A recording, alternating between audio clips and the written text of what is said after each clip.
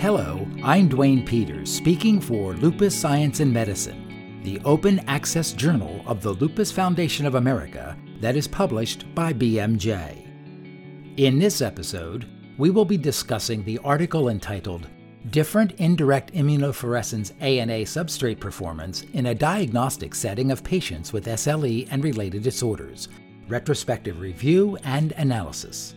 Our guests are Dr. Mei Choi, the Gary S. Gilkison Lupus Fellow at Brigham and Women's Hospital in Boston, and Rheumatology Assistant Professor for the Cummings School of Medicine at the University of Calgary, and Dr. Peter Scheurer, Director Emeritus of the Lupus Center at Brigham and Women's Hospital and Professor of Medicine at Harvard Medical School.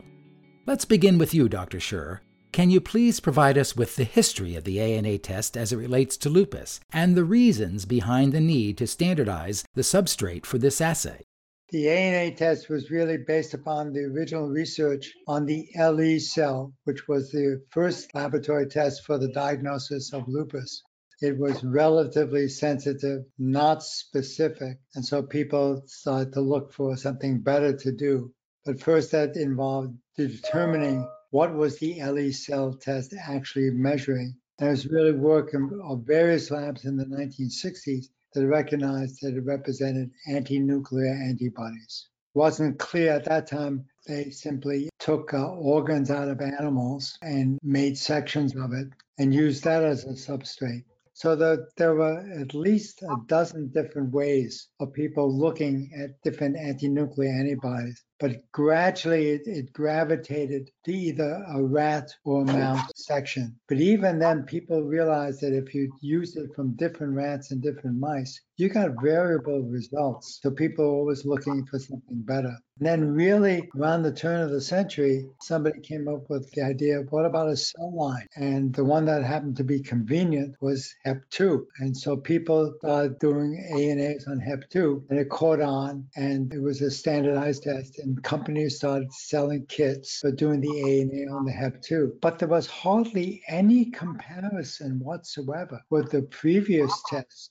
that were being done. And so I, as head of the immunology lab at the hospital, we decided that we ought to just do what we were doing, which was the mouse liver, and compare it to this new test. And we ended up doing both for, actually, it was close to 10 years until we finally decided to just stick to the HEP2 line because we couldn't get any more sections from a company and our cryostat had broken and nobody wanted to replace it. So we went to the HEP2 by default. But what everybody liked in the clinical sense was that most patients were positive for both assays. There were some that were positive only with one and not the other. And that is depicted in the supplements to the paper.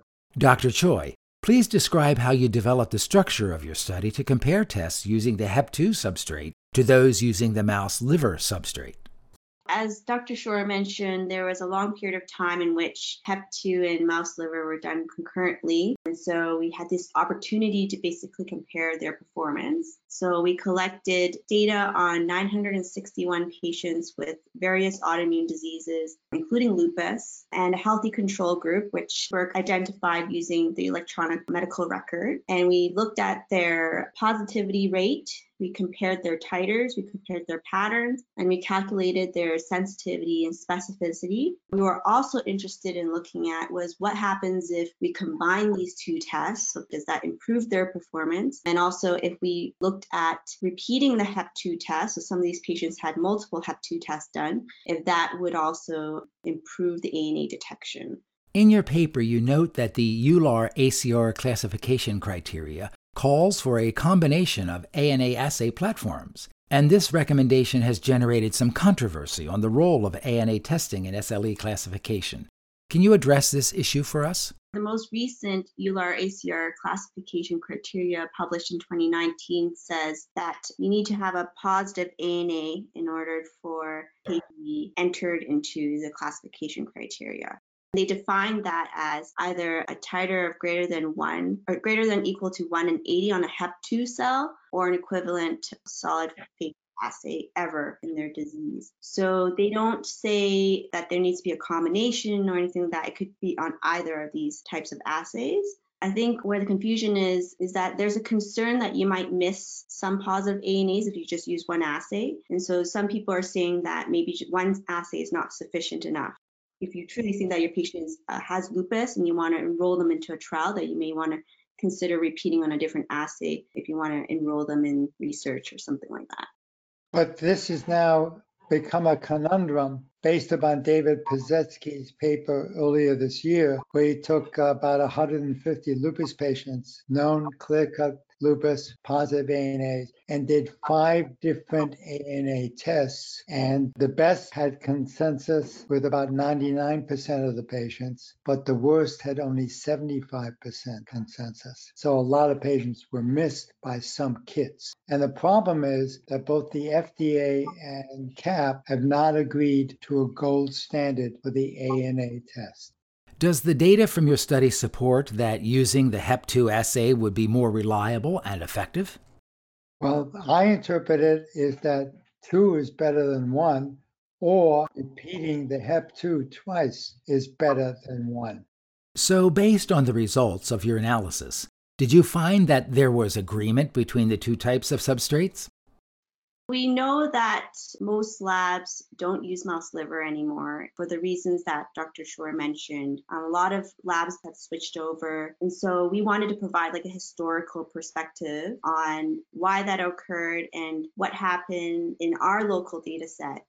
Was there any good agreement? Did we agree with some of the other studies that were older with smaller cohorts of patients? And that was, in fact, what we found. We found that there was only fair to moderate agreement between the different types of ANA substrates. So we found that if you look at the sensitivity of HEP2 versus mouse liver, the HEP2 was much more sensitive than the mouse liver assay. So another reason why the HEP2 is preferred over the mouse liver.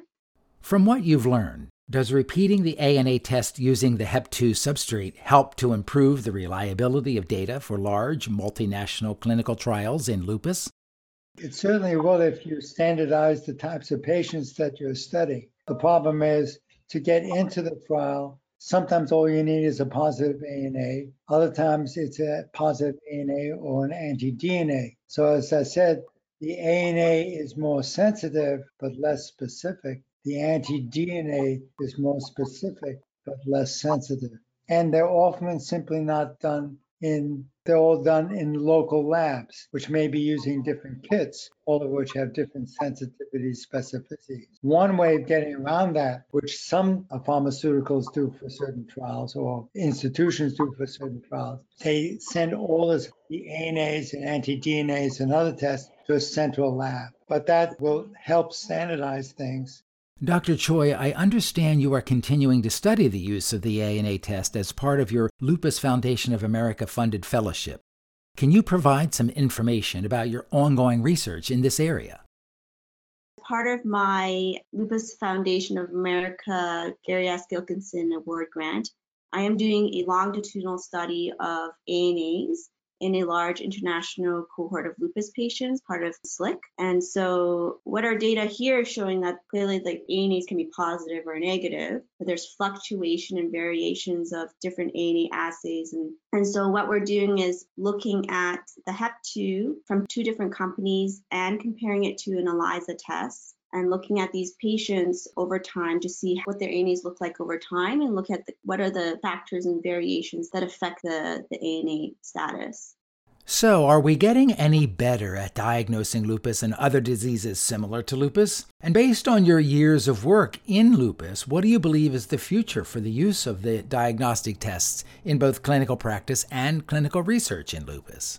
I like to think we are, but a lot of physicians just aren't trained to assess what is the sensitivity specificity of any individual test. And so a lot is needed in the realm of education. And the other thing is, we know that ANA is not specific for lupus, to a whole bunch of other diseases. And that's why we do second-tier testing. ANA may be positive in scleroderma, but then you look at SEL70 and related tests that are more specific So what we're looking for is simply better tests. The other way of looking at it is that we may be just looking at a spectrum of a disorder rather than a specific one, and that there are a bunch of related diseases.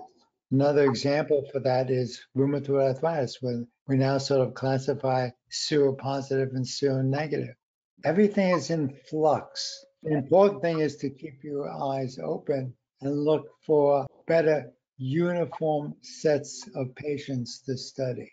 In summary, Dr. Scher, what did the data from this analysis tell us? What's the takeaway that our listeners might find most helpful?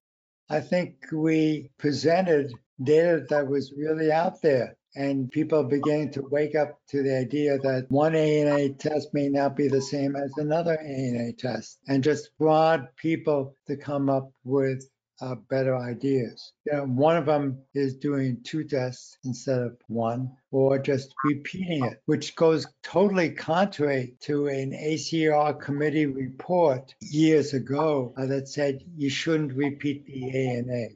Well, our knowledge about lupus certainly has grown over the past 10 years, and that's a very good thing.